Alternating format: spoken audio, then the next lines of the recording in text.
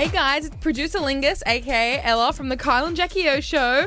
We've got some O news for you. Taylor Swift has done her first interview in 4 years after being named Person of the Year for 2023 by Time magazine.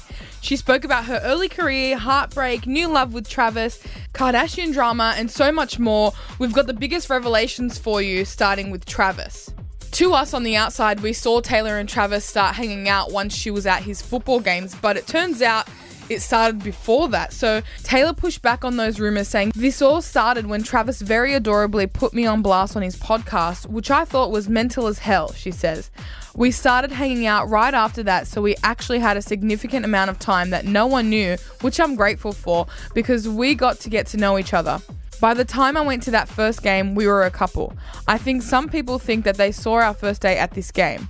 We would never be psychotic enough to hard launch a first date. It makes sense because she was hanging out with his mum at the game and everyone was kind of like, that's 0 to 100 real quick.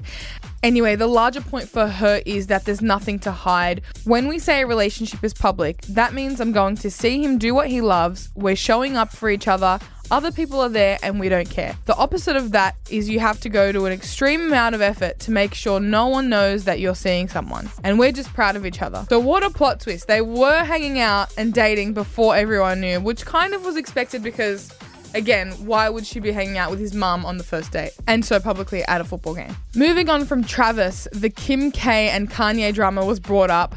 If you remember, Kanye wrote a song with some vulgar lyrics about her and claimed that Swift had consented to it, which she denied, and then Kim tried outing her by sharing a video of a conversation between Kanye and Taylor that seemed to indicate that Taylor was on board with the whole song situation.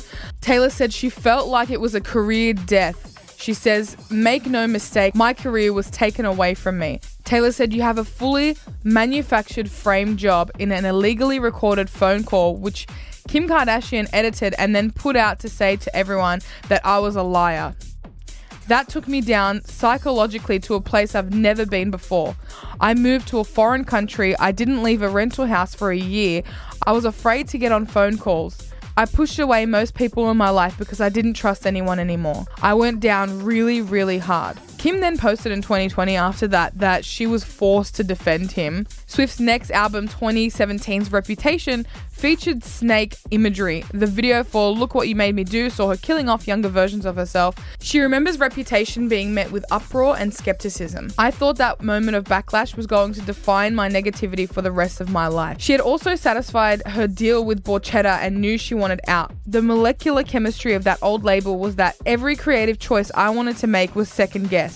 I was really overthinking these albums." Kim's since brushed off all of this reignited drama by posting the usual on Instagram, including a couple of Skims products. Anyway, lastly, choreography. Taylor touches on her struggle with choreography, saying, "Learning choreography is not my strong suit. I had 3 months of dance training because I wanted to get it in my bones. I wanted to be so over-rehearsed that I could be silly with the fans and not lose my train of thought." It seems like Taylor wanted to touch on that because there's been so many videos that have gone viral making fun of her dance moves in the past. So it's good that she addressed it and owned it and knows not everyone's forte is dance. That's why she's a singer.